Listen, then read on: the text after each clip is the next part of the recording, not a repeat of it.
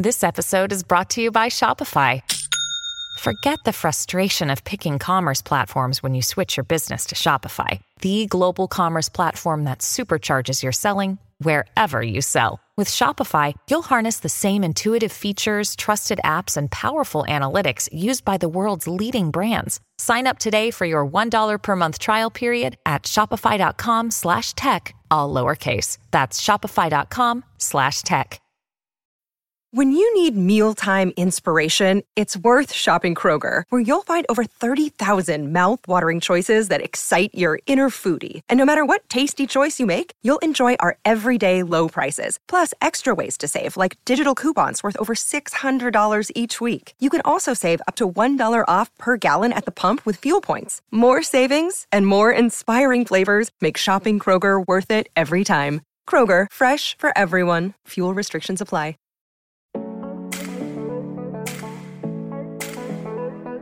Welcome to the Learning Unlocked podcast, presented by Open Sesame. Taking a deep dive into the global world of learning and development with practical tips and tricks, along with insights from leading brands and the people that make them work. This is Learning Unlocked. Now, here's your host, Brian Berger.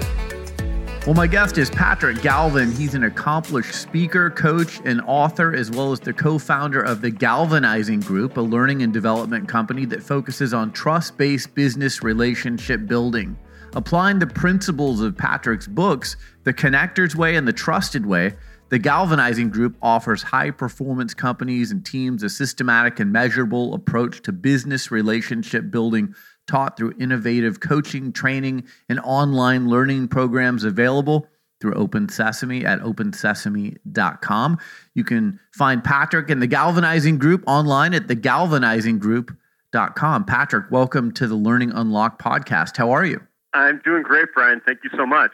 So let's start with a little background on you. How did you get into all of this? Well, our focus is 100% relationship building as a company. And most of the really valuable stuff I learned about relationship building didn't come from what I studied in school, but it came from what I have learned both in my own work and the work of our clients, that it's all about relationships. When you really look at what allows a individual or a company to succeed, is that ability to build great relationships internally with the team members, as well as externally with the customers, the prospects, the folks who refer business to them. One of the things that you've said that I think is really interesting, connecting and networking are not the same. What's the difference? Well, networking, I think a lot of people, when they think of that word, they imagine the person with a stack of business cards walking into a room and basically being a blackjack dealer, trying to pass out as many cards as possible, just making a lot of introductions, basically. Connecting is really going beyond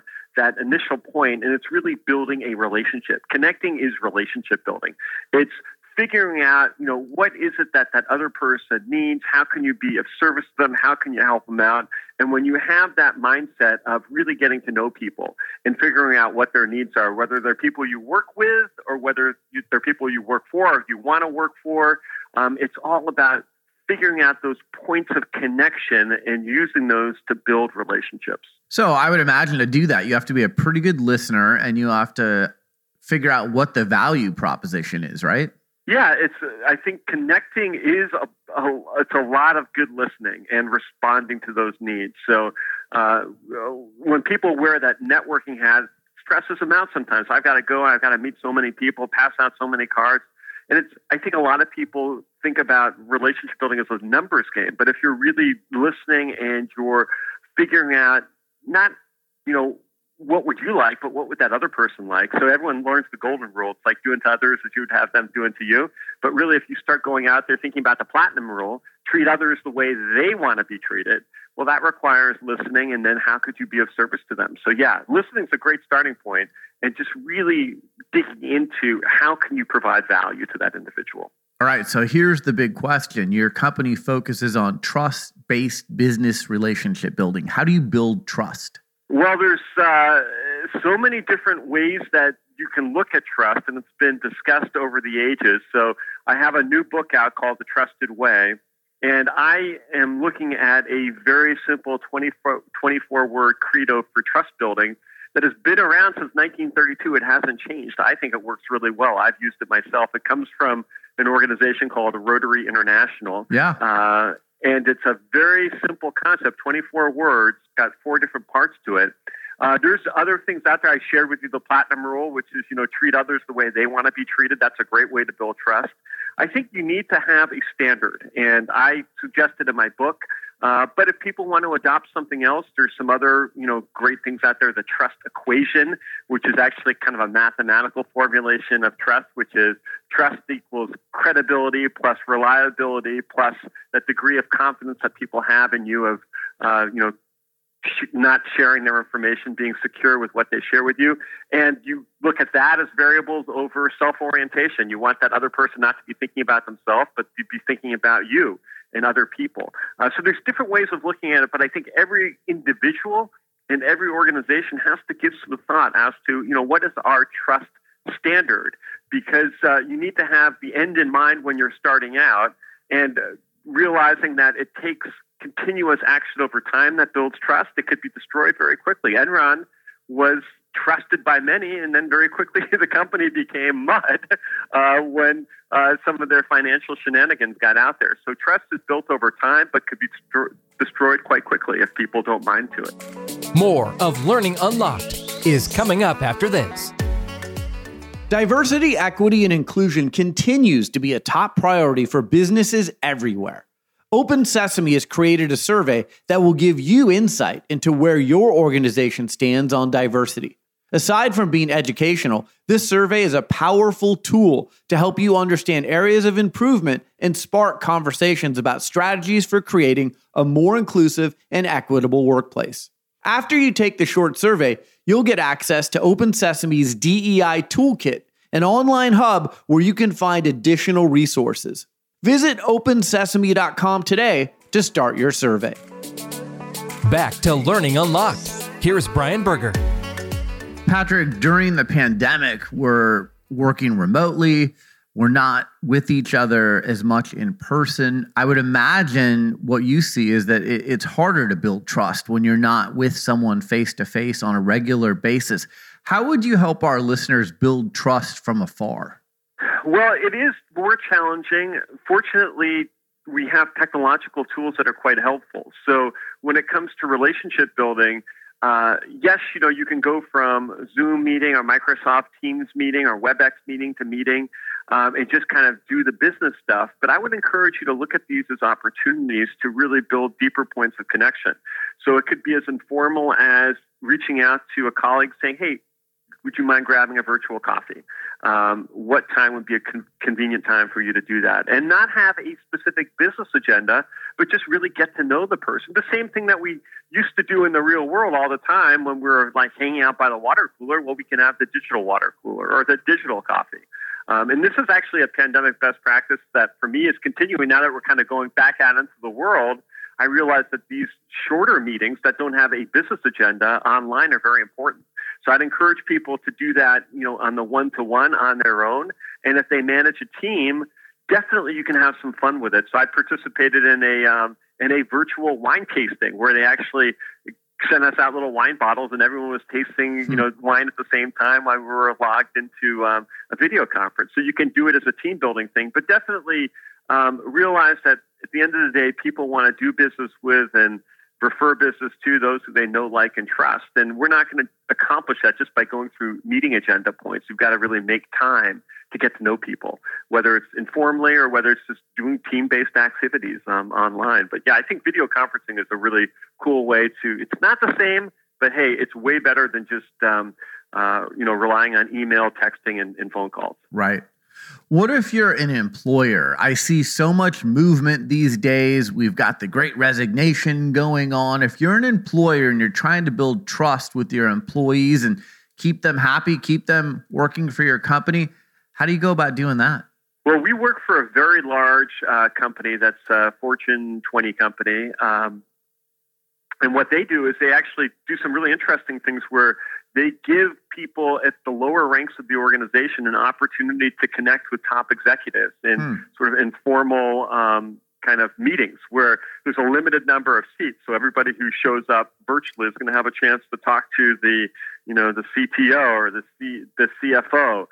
So it's a great way to kind of cross-pollinate. And what's cool about that for the higher-ups is they have a chance to hear from the lower ranks, people who they wouldn't be meeting on a regular basis in this virtual environment. So it exposes them to parts of the organization that might be frontline facing that they wouldn't meet otherwise. So I think that's one way to just kind of keep it mixed up that way is, create that structure, the serendipity of having people connect and, doing these events on a regular basis where people could say, hey, I missed getting into the Monday group, but I know the following Monday that executive kind of has an open door with a small group, and I want to jump on and participate in that.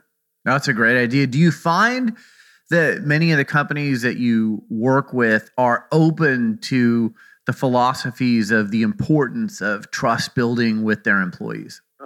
The good ones, yes. I mean, really, and right now, you mentioned the Great Resignation.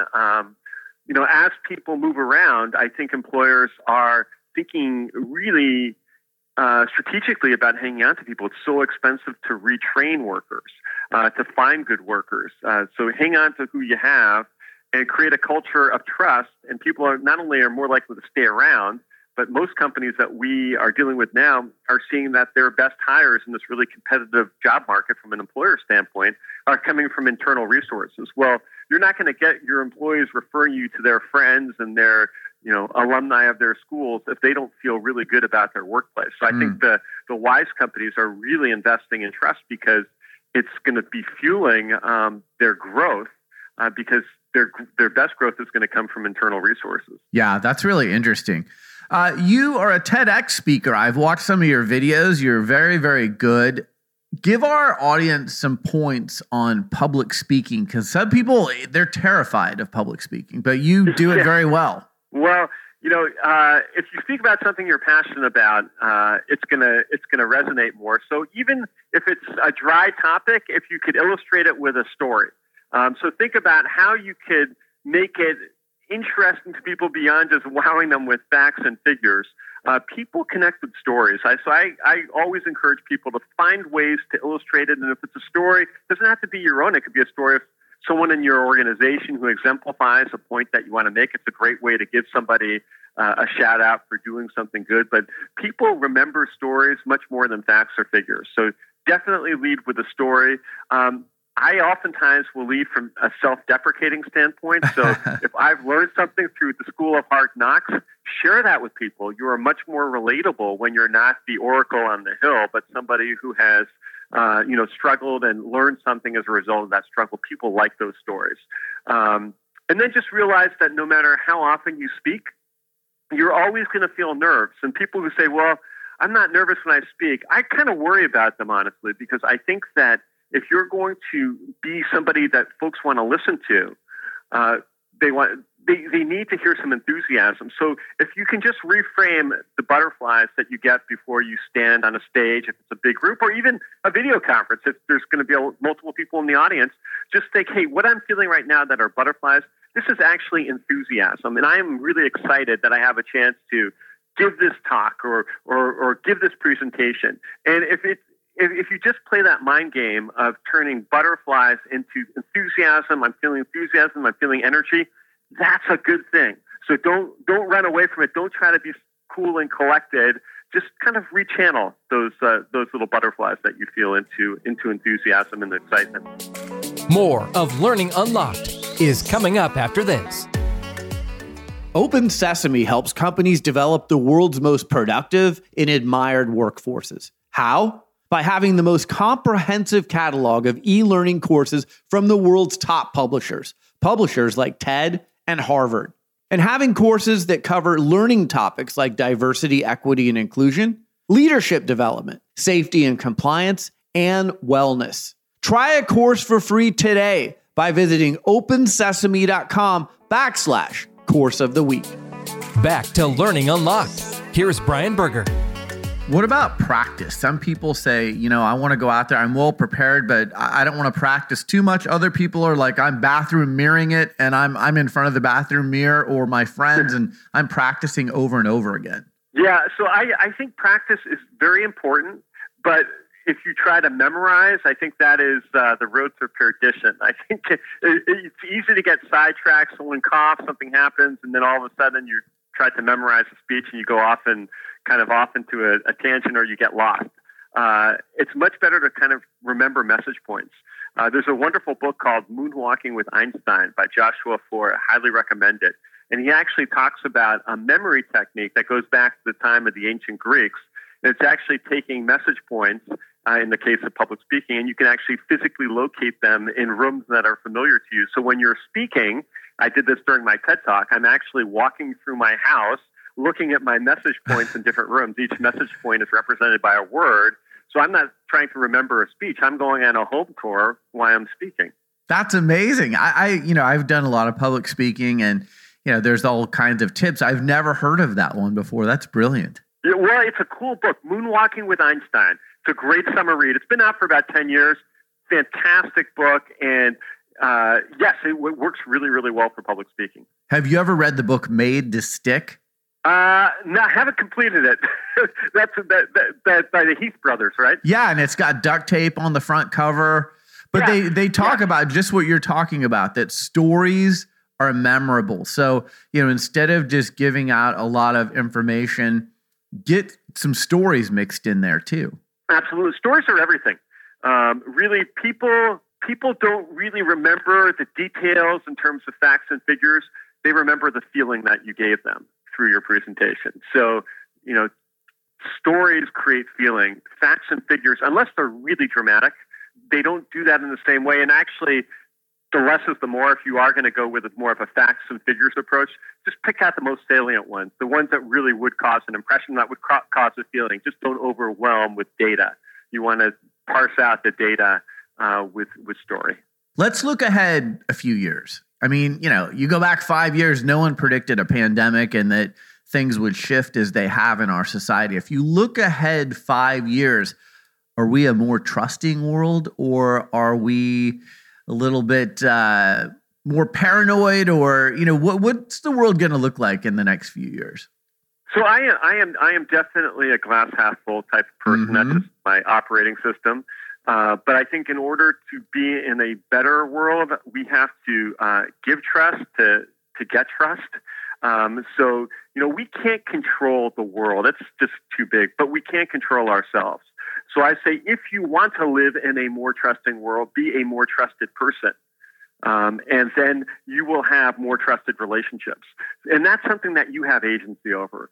So the world is a big place. There's a lot of things that are quite disturbing going on. So I like to break it down to a more granular level. I'm a big believer in stoicism. Focus on the controllables, the things that you have agency over. Some of the things we talked about earlier about the trust equation. You have control over those. So if you focus on that, and hopefully enough people will focus on their individual actions, and that will lead to a more trusting world. And that's kind of what I'm leaning into, is how do I become the most trusted person that I possibly can be?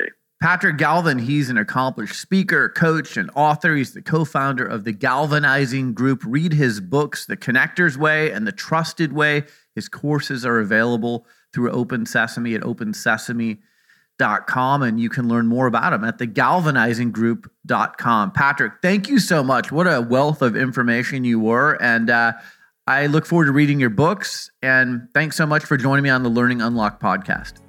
Thank you, Brian. It was a lot of fun. Appreciate it. Thank you. Thanks for listening to Learning Unlocked, presented by Open Sesame. Download this and every episode on Apple Podcasts and Spotify. Learning Unlocked is produced by Griggs Productions.